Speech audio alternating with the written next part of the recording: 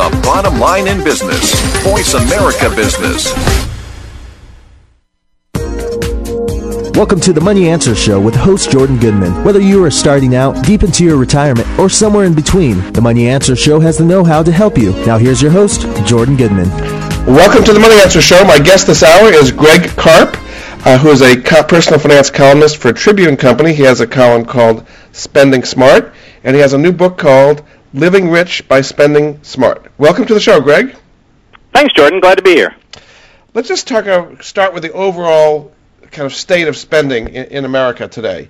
Do you get a sense that most people have a sense of their spending priorities and track these things, or they're pretty much out of control?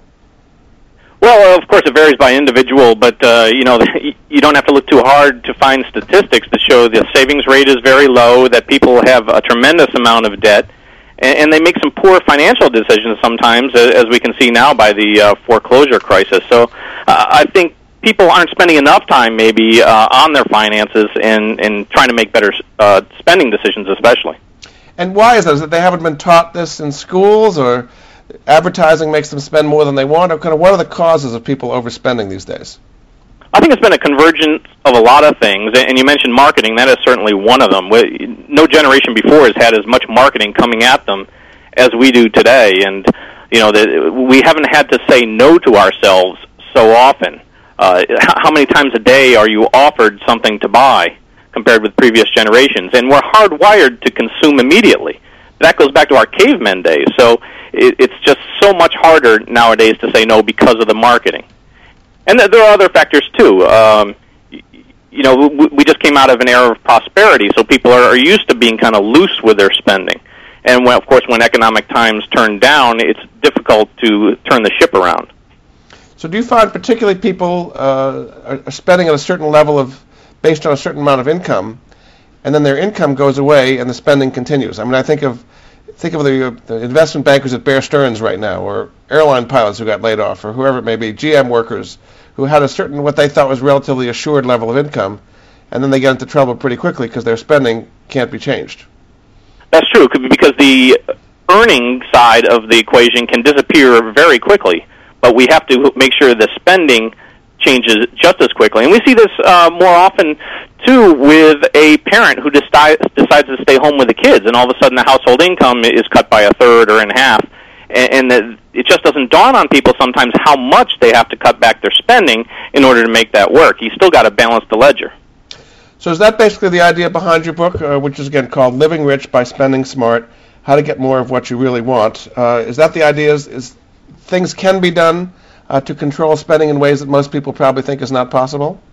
It is, and the big picture concept here is that you can't out-earn dumb spending, that paying attention to spending pays off. So I don't advocate being a cheapskate. It's not some live cheap and die loaded plan, but it's about spending on purpose rather than by accident and habit. So it's about plugging the leaks of wasteful spending and redirecting that money to things you truly care about. You talk about how multimillionaire Hollywood celebrities and sports stars and lottery winners end up broke. How is that, if they've got this huge amount of income, how is it that they can end up broke?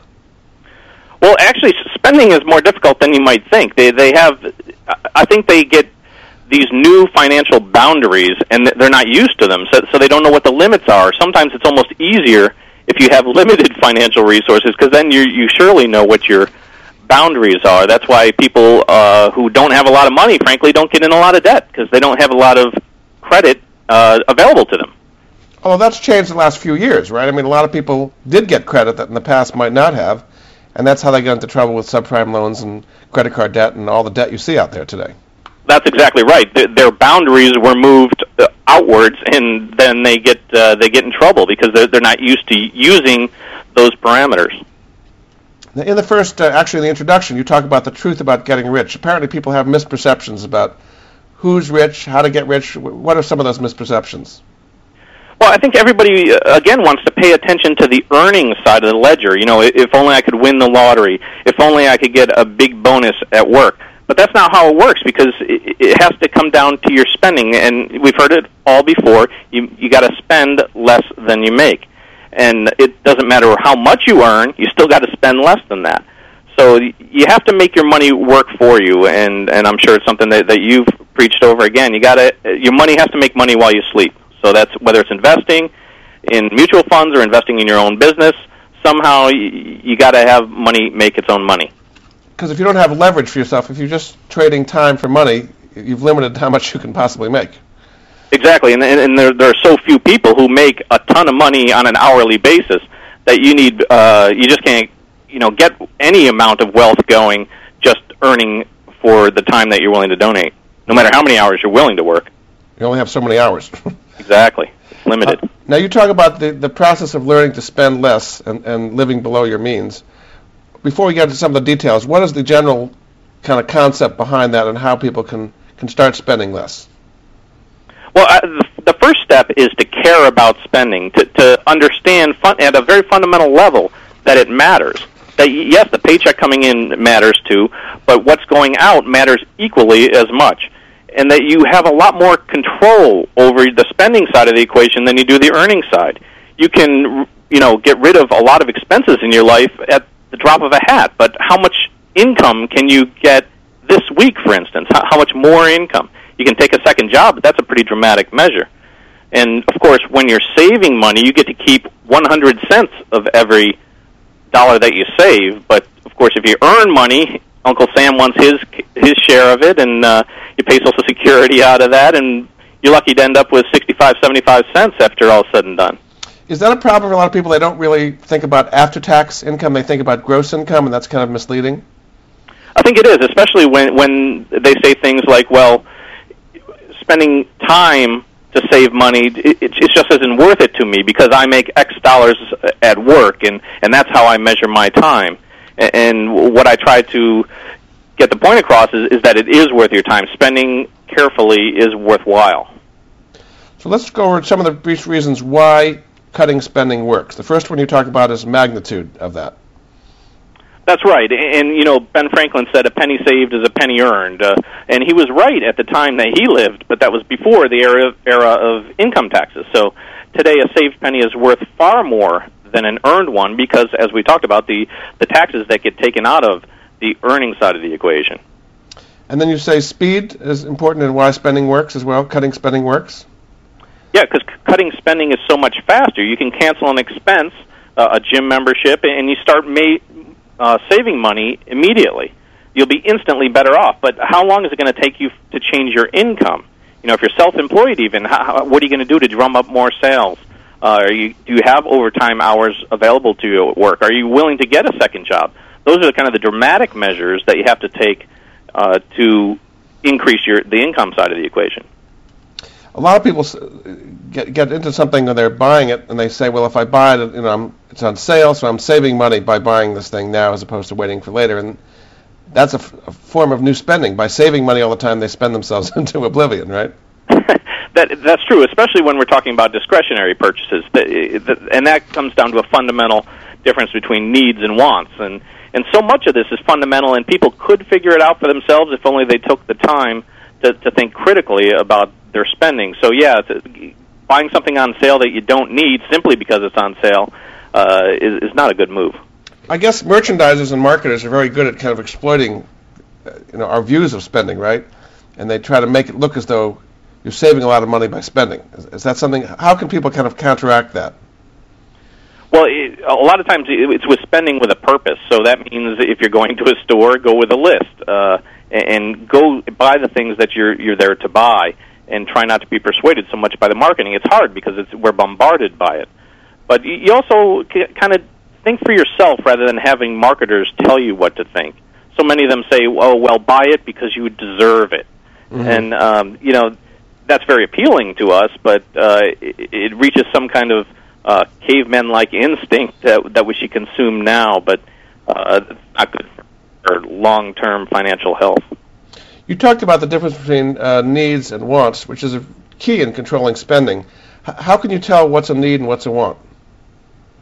Well, I think it comes down to, again, planning ahead and thinking critically about what are the necessities in your life. So you got your food and clothing and shelter and transportation, and there are a whole lot of things outside of those that are discretionary. So I think you should keep a lot of your needs to a very reasonable part of your income, and have the discretionary be the rest of the part, and things that you can cut back on that you're not committed to, like a mortgage or like a car payment. So you're saying that a lot of people put into the need category what actually is a want. So often, or so many times, they turn a need into a want. You might need transportation, but you don't need a Lexus, BMW, or Mercedes to get you where you're going. So those things are nice to have, sure, but think about what the need is, and then what can you afford on top of that to upgrade from the functional purchase to something that turns into a want. And then you talk about control and how that helps you with kind of giving you a rationale for why cutting spending works. Tell me about control. Yeah, well, you have just so much more control over spending than you have on income. Think of the number of spending decisions you make every day, from which gas station you stop at, to whether you stop for a coffee on the way to work, to the vending machines at work, to all the spending that happens in your life. And then think about the earnings decisions that you make on your life, and there's very few of those. You can resolve to get up and go to work so you don't get fired, but outside of that, there aren't very many decisions to make. So you have far more control over the the spending side of the ledger than you do the earnings. And then you say it's considered time well spent to reduce spending. And tell me about the Virginia Tech study related to that. Yeah, there was a study in 2002 at Virginia Tech that used students to comparison shop for various purchases. And in one case, it took 16 minutes of comparing prices on the same model of color television to get $100 savings. Now, when you convert that to an hourly rate, that's $375 an hour. How many of us make that at work? And then consider that if you compare it to other types of earning, that where taxes are taken out and Social Security is taken out, that's like making $625 an hour. That's $1.3 million a year. So when people say it's not worth my time to save money, that I beg to differ. Mm-hmm. So people often underestimate really the value of that, you're saying. They do, even when it comes down to coupon clipping. I mean, if you do it smart, then you can save a lot of money for a small investment of time. And even when the dollar amounts might even be below a buck at a time. But overall, you're still not saying that you're, as you put it, kind of being live cheap and die loaded. This is not about depriving yourself in the spending area. Is that right? It's definitely not about depriving, because we all know, right, diets don't work when you're constantly hungry. So the goal is to reallocate your spending to satisfy all of your needs and a lot of your wants. And I think that's the difference between struggling and living rich. Okay, when we get back, we're going to talk about the proven plan to spend smart and go through all kinds of different practical things you can help to improve reducing your spending in all kinds of ways. Again, this is Jordan Goodman of the Money Answer Show, and my guest this hour is Greg Karp, who is a columnist for Tribune, syndicated around the country. His column is called Spending Smart. His new book is called Living Rich by Spending Smart, How to Get More Out of What You Really Want. His website is SpendingSmart.net. We'll be back after this.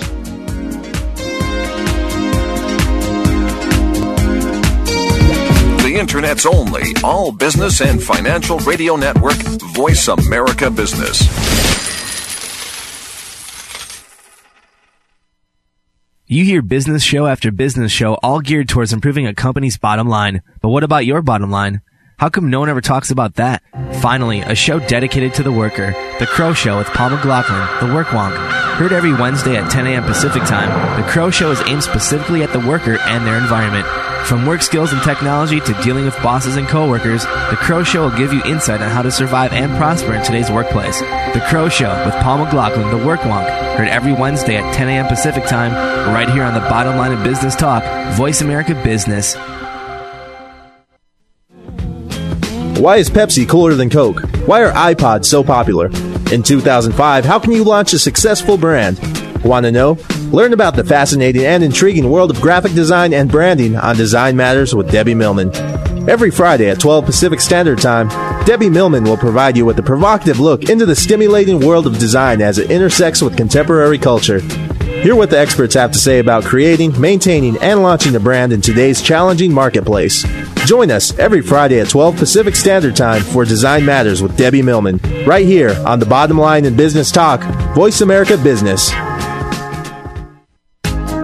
Jordan Goodman has created the Money Answers Network to put at his listeners' fingertips the very best personal finance products and services that he has found in his 30 years of research. If you have a money question, Jordan Goodman has a money answer. To find out more, go to www.moneyanswers.com. The Money Answers Network features top products and services in virtually every area of personal finance, car buying and leasing, college financing, credit debt, financial planning, investing, insurance, legal services, mortgages, retirement planning, wills, and more. Only businesses that have demonstrated excellence in both their products and services are invited to become members of the Money Answers Network. The public can sign up for membership in the Money Answers Network at no charge in order to be apprised of the latest useful resources. To learn more, visit www.moneyanswers.com. Get ahead with Money Answers. The Internet's only all business and financial radio network, Voice America Business.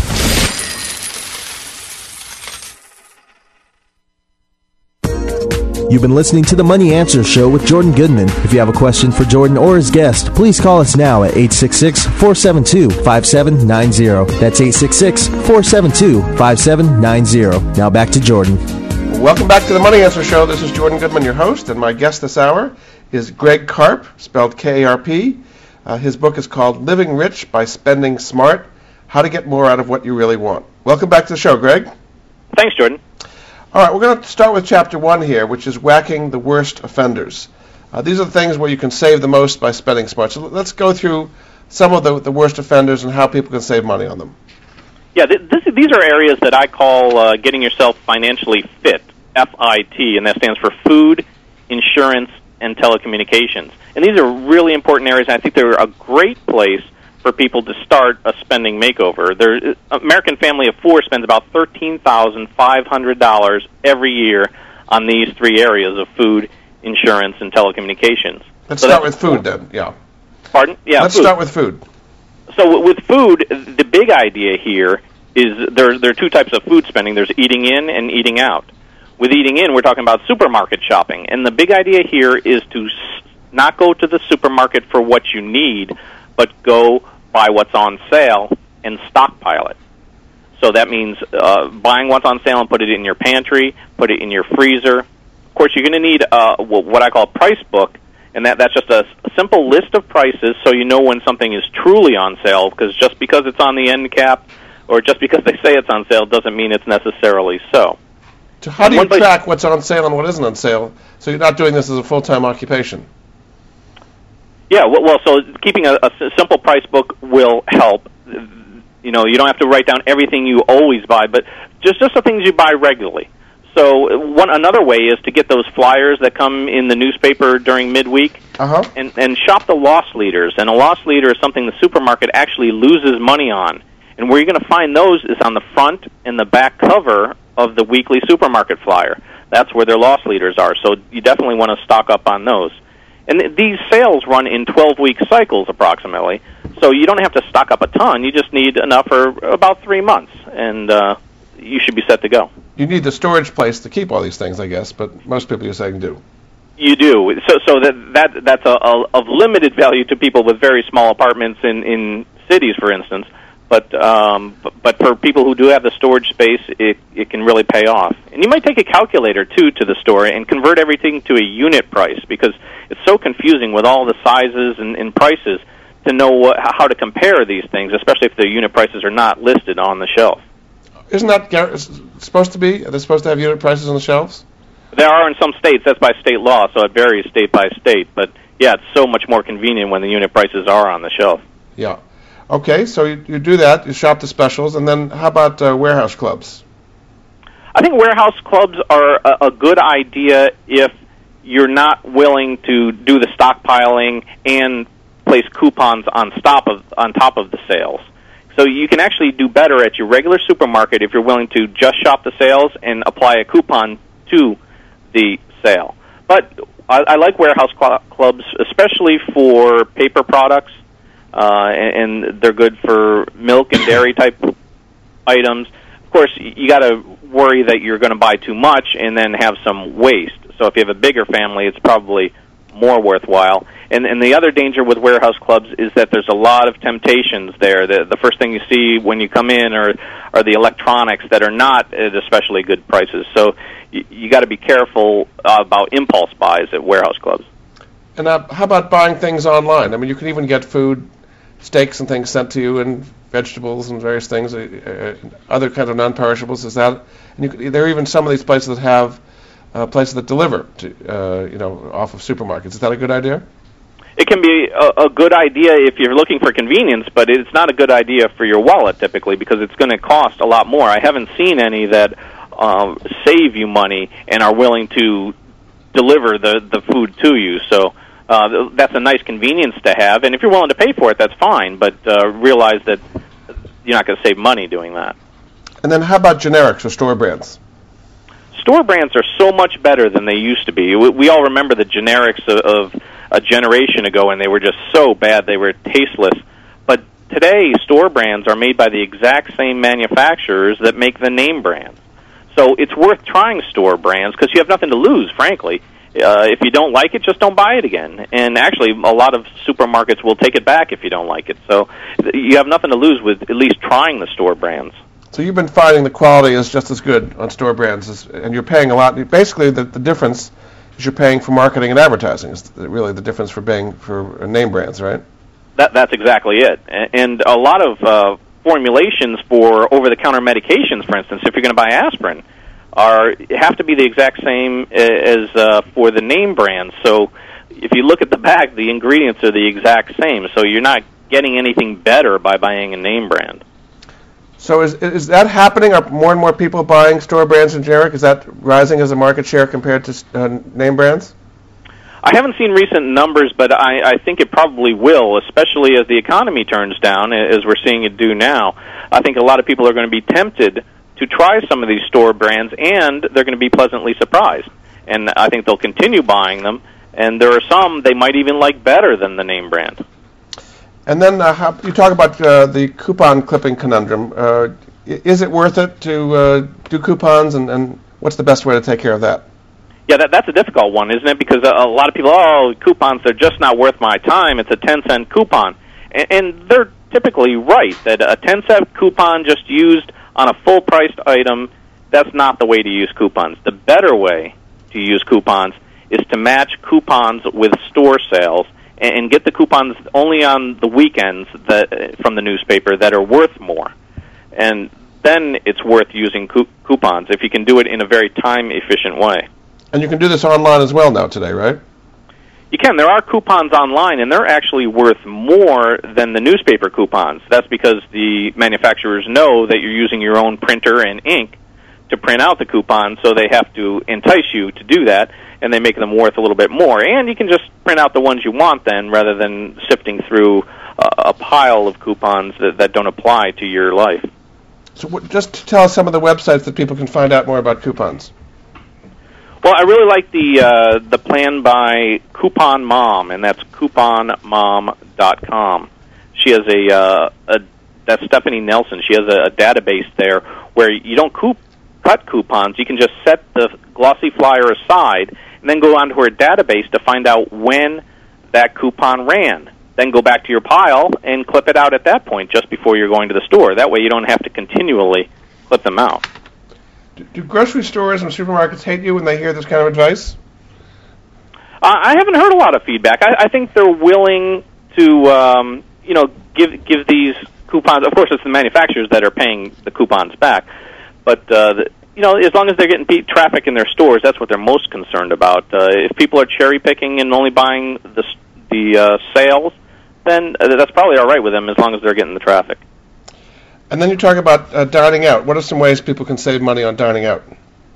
Yeah, the big idea with dining out is to dine out because you want to, not because you're a poor meal planner. And we can imagine the scenario happening over and over again all across America that busy parents get home and that they haven't planned anything for dinner, and it's just easier to load the kids in the car and drive to a restaurant or walk to a restaurant than it is to think of something to make at home. So I think the answer to that, poor meal planning, is freezer meals. And what I mean by freezer meals is when you do cook, make double and triple batches of whatever you're making, and then stick the excess aside in the freezer. And then on those busy nights when you get home, you just take it out, and you're only microwave minutes away from a nice dinner. You can do the starch and the vegetables really quickly, and you don't have to go out that way. Very good. All right, so that gives people an idea of ways to save on food. Let's go to the I of FIT, which is insurance, and you start with life insurance. What are some ways to save on life insurance? Well, I think the main thing with life insurance is to, if you have term life insurance, which a lot of times that's all you need, is to refinance it. I call it refinance because it's most like refinancing a mortgage. Term life insurance rates have dropped precipitously over the past decade or so. So what you want to do is shop for a new policy, get that one in place, and then cancel your old one. You can actually get more insurance, even though you're older, for maybe half the price as you did maybe in the mid-'90s. If you have a life insurance contract that's 8 or 10 years old, you definitely need to refinance that. You'll save a lot of money or get a lot of more insurance for the same money. Is that because life expectancy has gone up, that the rates have come down and more competition? Yes, it's both of those reasons. It's for competition because you can go online and compare life insurance rates now. It's almost become a commodity. And then also because people are living longer. So these rates, what you might have paid $1,300 for in the mid-'90s, you'll pay maybe $550 for now. What are some of your favorite websites for comparing insurance quotes? Oh, there's AccuQuote.com and let me think of some of the others. Well, you have Term for Sale and InSweb and Insure.com, right? Yes, those are good ones too. I like those. So you think that's a good way to shop, is do this online? You don't need an agent particularly? Yeah, I think so. And the only thing you have to do is make sure that the insurance company that you're going with is, in fact, a strong company. And you can go to a few different insurance rating websites to make sure that they are, in fact, strong companies. And those are ambest.com and standardandpoors.com. And you feel confident in those ratings? This is not like Bear Stearns where it's there one day and gone the next, huh? Yeah, I think these are more reliable ratings, yes. Okay. The next one you have is home and auto insurance. We have about 2 minutes before the break. Just briefly to tell us how to save on home and auto insurance. Well, the main idea here is to raise your deductibles to a reasonable amount. Auto deductible is probably $500,000 anyway, and your home insurance up to $1,500, $2,500 in that range. You don't want these low deductibles for which you're paying higher premiums, because think about it, if you make a claim for $100 on your auto insurance, what are they going to do to you? They're going to jack your premiums through the roof, and they might even drop you for coverage altogether. So you don't want to even be tempted to make a small claim. So get those deductibles up, and so the idea is you're supposed to protect yourself against disaster, not small fender benders and that kind of thing. Exactly. That's the main point with all insurance, is to protect against the little. Don't protect against the little things. You're trying to keep yourself from financial disaster. And the same is true with home insurance. You're saying you want to protect yourself against big things, not little things. That's right. So if your house burns down, you need insurance for that. But if something breaks and it's only cost you $200, that's inconvenient, but it's not financially life-threatening. Very good. All right, we're going to go to a break. This is Jordan Goodman of the Money Answer Show, and my guest is Greg Karp, who's written a book called Living Rich by Spending Smart. His website is SpendingSmart.net. He's also a columnist with a column called Spending Smart. We'll be back after this. The bottom line in business. Voice America Business. Tune in every Tuesday at 8 a.m. Pacific Time for The Growth Strategist with Aldana Ambler. On the show, Aldana and some of today's top business professionals will discuss some of today's most pressing business issues that hold you, the business owner, back. Aldana will also give you 21 ways to grow with her list of growth strategies. Grow smart, grow profit, and grow your business with Aldana Ambler and The Growth Strategist every Tuesday at 8 a.m. Pacific Time. You hear business show after business show all geared towards improving a company's bottom line. But what about your bottom line? How come no one ever talks about that? Finally, a show dedicated to the worker. The Crow Show with Paul McLaughlin, the Work Wonk. Heard every Wednesday at 10 a.m. Pacific Time, The Crow Show is aimed specifically at the worker and their environment. From work skills and technology to dealing with bosses and coworkers, The Crow Show will give you insight on how to survive and prosper in today's workplace. The Crow Show with Paul McLaughlin, the Work Wonk, heard every Wednesday at 10 a.m. Pacific Time, right here on the Bottom Line of Business Talk, Voice America Business.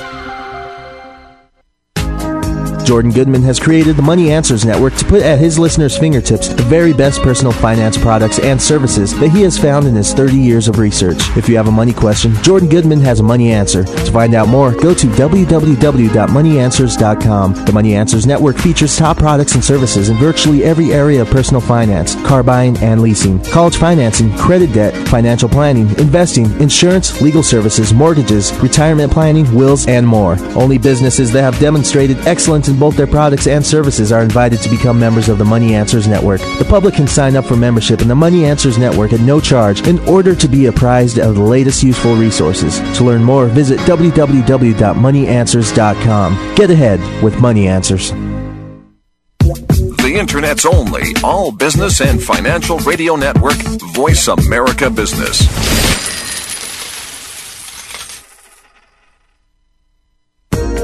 You've been listening to the Money Answers Show with Jordan Goodman. If you have a question for Jordan or his guest, please call us now at 866-472-5790. That's 866-472-5790. Now back to Jordan. Welcome back to the Money Answers Show. This is Jordan Goodman, your host, and my guest this hour is Greg Karp, who's a specialist on spending less. His book is called Living Rich by Spending Smart, How to Get More of What You Really Want. He has a column syndicated around the country in Tribune newspapers, and he has a website, SpendingSmart.net. Welcome back to the show, Greg. Thanks, Jordan. We were talking about financial fitness, FIT being food, insurance, and T is telecommunications. Tell us some ways that you can save money on your phone bill.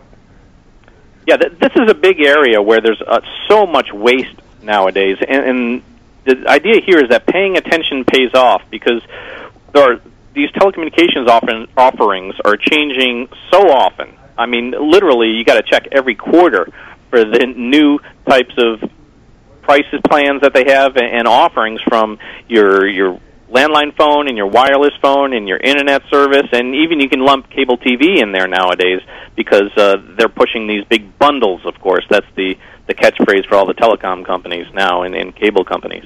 And you're saying in general, do not go to bundles. Is that correct? Because that's certainly against conventional wisdom.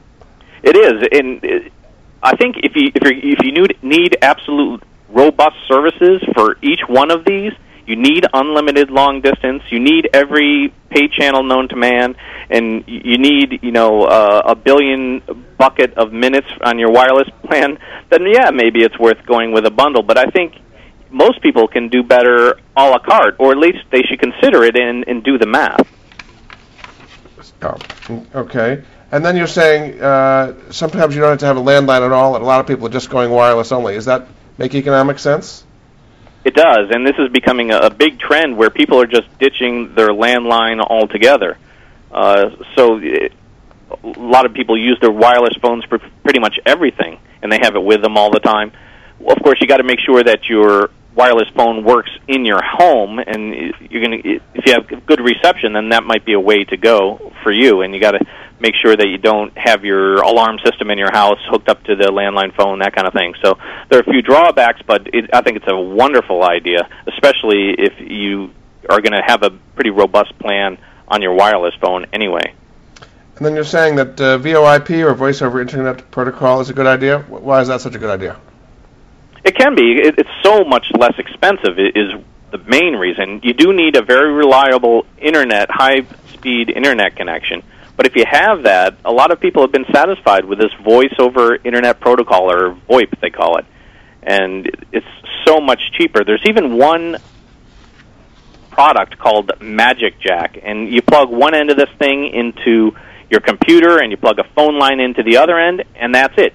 It costs $20 for the device, $20 for your first entire year of service. You get a phone number, you get unlimited long distance, you get home voicemail, call waiting, caller ID, all that stuff for $20 a year. So I think that's a tremendous deal if you have a reliable internet connection. I have no affiliation with Magic Jack, but I just think it's a good product, and that's available at magicjack.com. Great.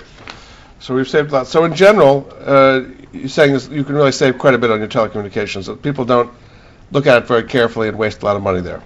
Yeah, and I think with wireless in particular, I think more people should consider prepaid plans rather than the traditional monthly plans.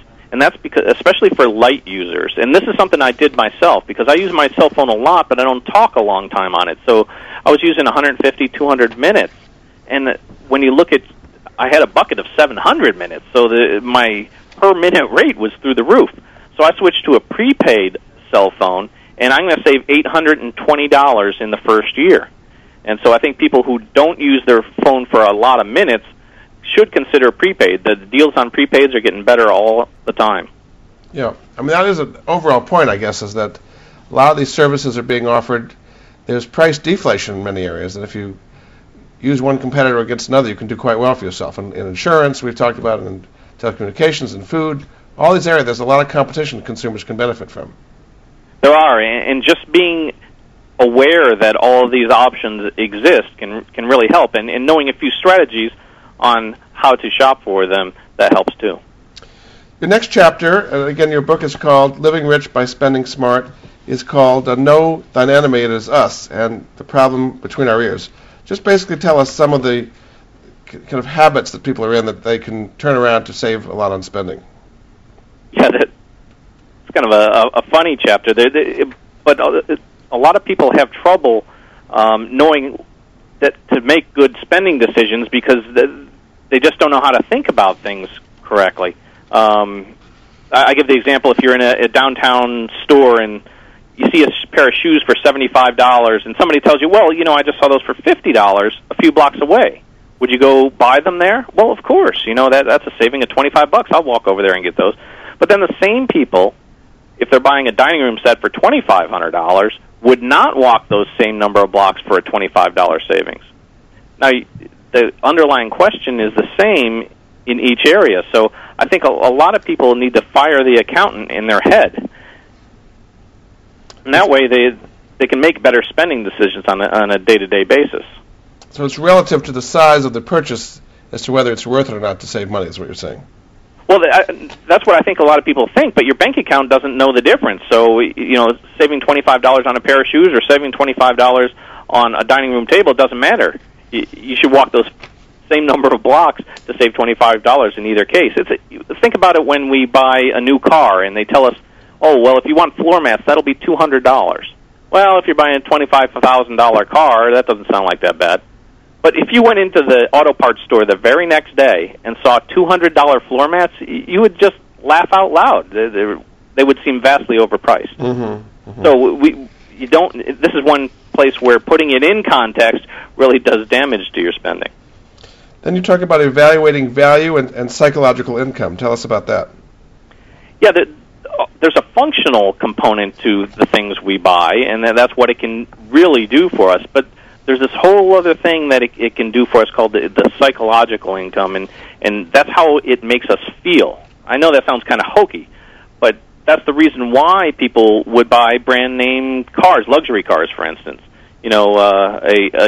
Buying a Jeep might make you feel adventurous, or buying a Volvo might make you feel safe. Buying a luxury brand might make you feel like you've achieved a level of wealth in your life. So I think I don't dismiss that entirely. What I would advise is that evaluate the psychological income of a purchase, and if it's worth it to you, then go ahead and buy it. But on functional purchases where you don't really care that much, just buy the functional, cheaper brand. And that sounds fundamental at its core, but this is something we can do day in and day out and save a lot of money. So are you saying you should kind of not count psychological income? This is all just a marketer's trick, or is it something you should take account of and say, be conscious of it? Yes, I'm doing this because it makes me feel better. This I don't care about, that kind of thing, or is it kind of I really shouldn't care about this at all? Yeah, I think you should definitely take it into account and go ahead, if you have the money, and spend it on something that makes you feel better. Go ahead and get a luxury brand once in a while. But when you don't care at all, you don't need the best of everything. So on those times, go ahead and buy the functional, less expensive product. And then you talk about harnessing the urge to splurge. How can you prevent yourself from doing impulse spending? Yeah, this is really interesting. There's been some academic studies that show that you only have this limited reservoir of ability to say no to yourself. So the marketers are coming at us with all these pitches all the time. It depletes this ability to say no. So I think if you can avoid some of these temptations, then it's easier to say no to yourself, and you can relax and rejuvenate your just say no muscle, if you will. But the marketers don't want you to be exercising that muscle very much, yes. So if you're in a situation, you're at the counter, and say your kid is there screaming for a candy or something, how do you handle that situation? Well, in some respects, that's a parental question on how to discipline your kid. But I think if you're that goes to a point of teaching your kid about money too and needs versus wants. If you're buying something just because you don't want to make a big scene, I guess that's one thing. But I think if there's any way to say no and teach your child that you can't always get what you want when you want it, that's a valuable lesson a lot of adults could learn. Mm-hmm. What are some of the lies we tell ourselves about saving money? Oh, this is one of my favorite sections. We hear people say this all the time, right? I could die tomorrow, so I'll live for today. So it's kind of an immature attitude if you really think about it. It's for the buy it now, pay for it whenever generation. It's a primary excuse we use for not saving money and not looking ahead. But, as an adult, that's one thing that you have to do. So I think one way to do that is to plan goals. When you have goals that you can see out there, financial goals, it makes it easier to say no to yourself in the short term. Okay, and how about if you work hard, you deserve it? That's another one we hear all the time, isn't it? I work hard, I deserve it. So I think this is akin to the 4-year-old on the cereal aisle, like you were just talking about, saying, gimme, gimme, gimme. Only this is adults saying this. It's true, a lot of Americans are overworked, and you have to treat yourself occasionally. But self-gifting has become epidemic in our society. A lot of people are saying, well, I work so hard, I'm so stressed, I'm just going to buy it because I really deserve it. I think a lot of people also deserve to live out a retirement that doesn't include regular helpings of Alpo. So I think, again, having your eye on the prize helps in these situations. And then people say that they don't have a head for numbers, that they don't kind of do the money thing, so they don't really have to worry about it. Is that the way it works? Yeah, exactly. A lot of people say, well, I don't really get it. I don't understand all these financial instruments. I'm not good at math. But you know what? Personal finance a lot of times just comes down to simple adding and subtracting. So, and there are so many, calculators are so cheap for one thing, if you're going to buy a handheld calculator, or there's so many areas online that you can go, so many websites. DinkyTown.com is one of them that has a lot of different calculators on there to help you make financial decisions. So there's no excuse. Not having a head for numbers really is an excuse. It's simple math. Very good. All right, we went to some very interesting psychological reasons why people have trouble stopping spending. All right, after the break, we're going to come back with our final segment with Greg Karp, who's written a book called Living Rich by Spending Smart, How to Get More Out of What You Really Want. He's also a columnist for Tribune around the country, and he has a website, SpendingSmart.net, to help you control your spending. We'll be back after this.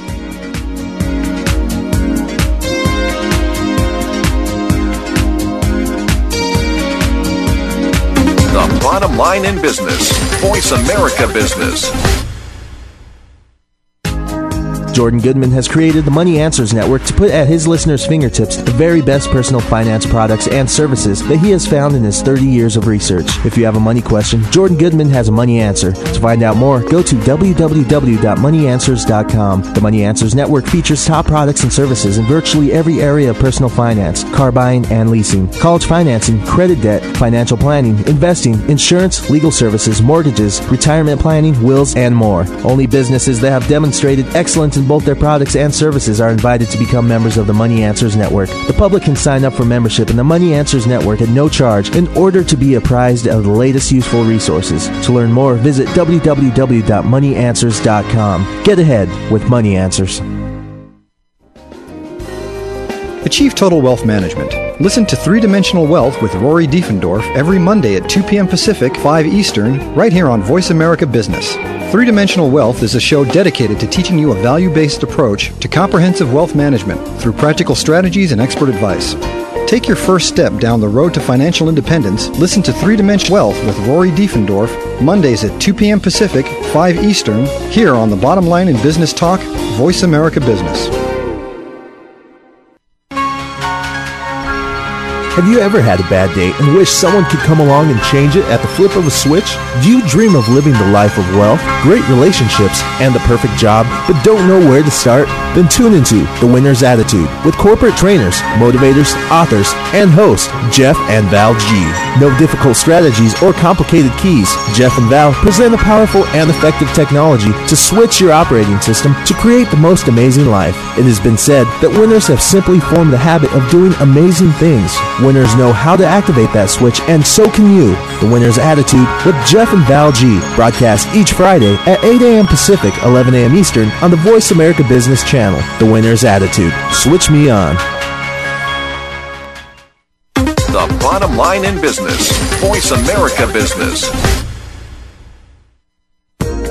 You've been listening to the Money Answer Show with Jordan Goodman. If you have a question for Jordan or his guest, please call us now at 866-472-5790. That's 866-472-5790. Now back to Jordan.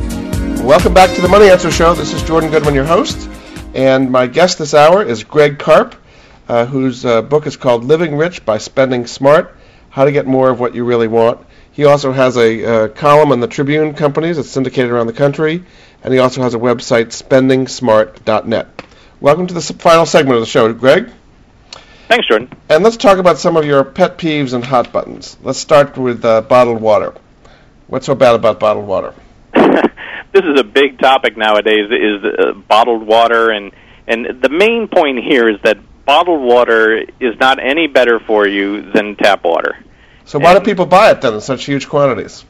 You know, you got to wonder. I think that again goes back to the marketing. I think people honestly believe that this stuff is coming from mountain streams or glaciers or whatever other picture is on the label of the bottle, and so often it's not. Often what it is repackaged tap water.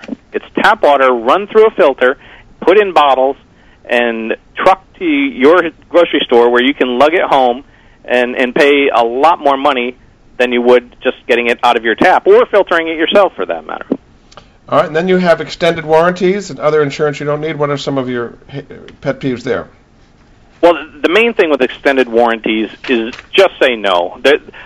There's rarely an instance where an extended warranty is worthwhile. They're pretty much a ripoff. If you look at how the big box electronics stores, for instance, make their profits, it comes almost exclusively from extended warranties. They don't make anything on the products themselves. They make it on the extended warranties, and that's because they're a huge profit margin for the electronics stores, and they're a bad deal for consumers.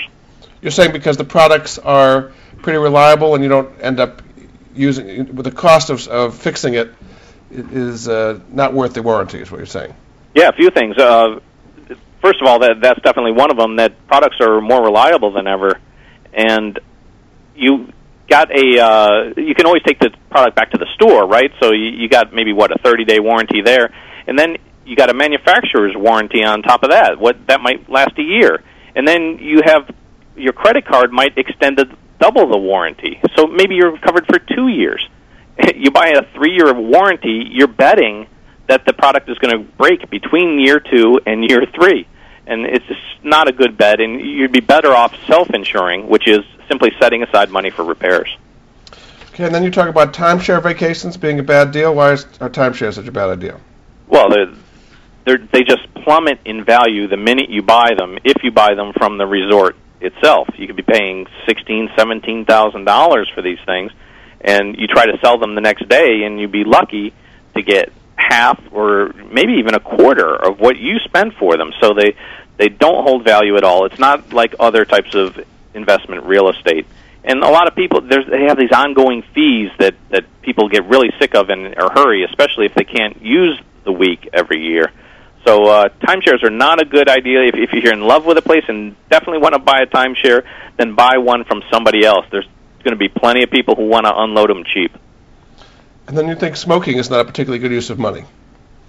No, it's not. And, of course, that's a very personal decision, so I don't try to harp too much on it. But what I do try to show is how expensive it is. I call it a $3 million decision for a pack-a-day smoker. And you can run through the math there and just show over a lifetime how instead of smoking, a person could accumulate $3 million. So it's something you definitely want to pay attention to, and it's a habit that's very expensive. And then you say that you should not buy inkjet cartridges. How does that work? Well, I think besides gasoline, I think inkjet cartridge refills infuriate people more than any other liquid on Earth, because before long you've paid more in inkjet cartridges than you did for the printer, and this could happen, 2 inkjet cartridges into the process. So there are a lot of different avenues available to people. You don't absolutely need to get the brand name, because if you think about it, we don't need the absolute best printouts every time. A lot of times we're printing out directions on MapQuest, or we're printing out a shopping list, or an email or something. You don't need top quality ink for those kinds of things.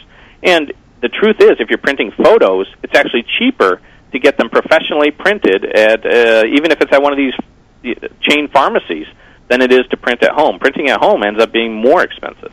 So instead you use recycled cartridges, is that what you're saying?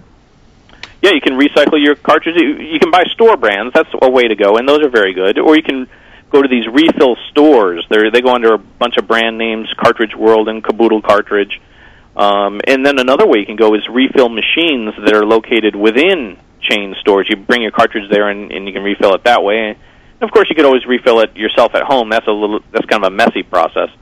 But there are a lot of other options available to you than just paying the sky-high prices for brand-name inkjet cartridges. And then you're not a big fan of playing the lottery then either, huh?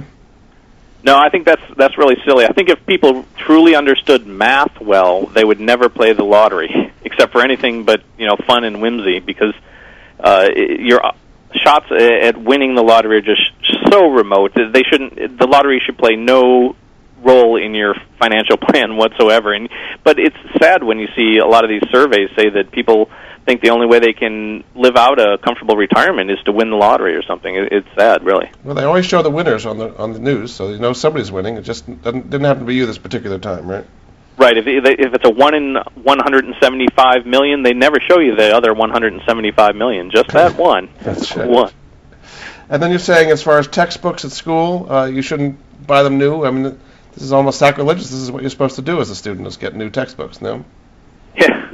Well, textbooks are so expensive nowadays, even more expensive than a generation ago, because they come bundled with these CD-ROMs and other kinds of study materials that jack the prices past $100 sometimes for a book. So it really pays to kind of plan ahead, and if you can get used books, that's definitely a good way to go, but that's always been true. What you can do nowadays, because of the Internet, is seek out those books on a lot of different websites, and you buy international editions from overseas where they sell for a fraction of the price that they sell for here in the United States.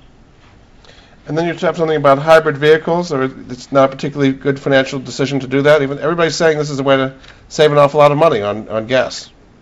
Yeah, I think a lot of people are tempted. I think these are the people who are just sick of paying $60 or $75 at the pump every time they fill up. But dumping a perfectly good car and getting a hybrid isn't a very good financial move. It'll just take you so long to make back what the extra price is for a hybrid that it's hard to justify that financially. Now, if you want to do it for environmental reasons or to cut America's dependence on foreign oil, those kind of things, then that's a perfectly good use of your money. But just make sure you have a reason other than finances for buying a hybrid. Although the math is getting a little more favorable now that gas prices are going up. Yes. And your final pet peeve is greeting cards. You don't think that's a particularly good use of money either, then? Yeah, this is another one that's a little bit dicey, because you wouldn't want to not send your grandmother a cardboard greeting card because she might be offended. But I think a lot of people now today are perfectly fine with getting an email greeting card or having some other gesture made, because these greeting cards, it's not the difference between struggling and being rich, what you're going to save on greeting cards, but it's just another way of thinking outside the box and not paying $4.50 a pop for these greeting cards.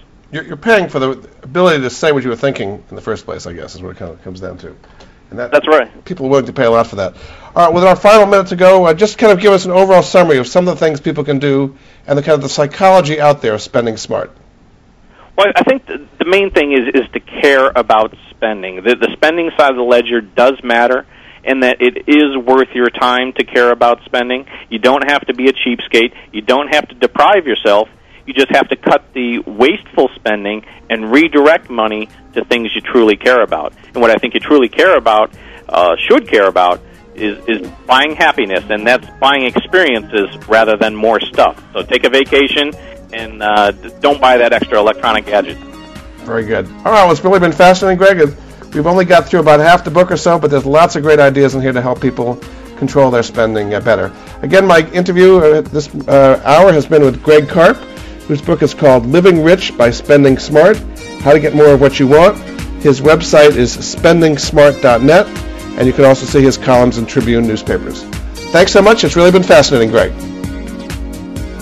And we'll be back again next week. Thank you.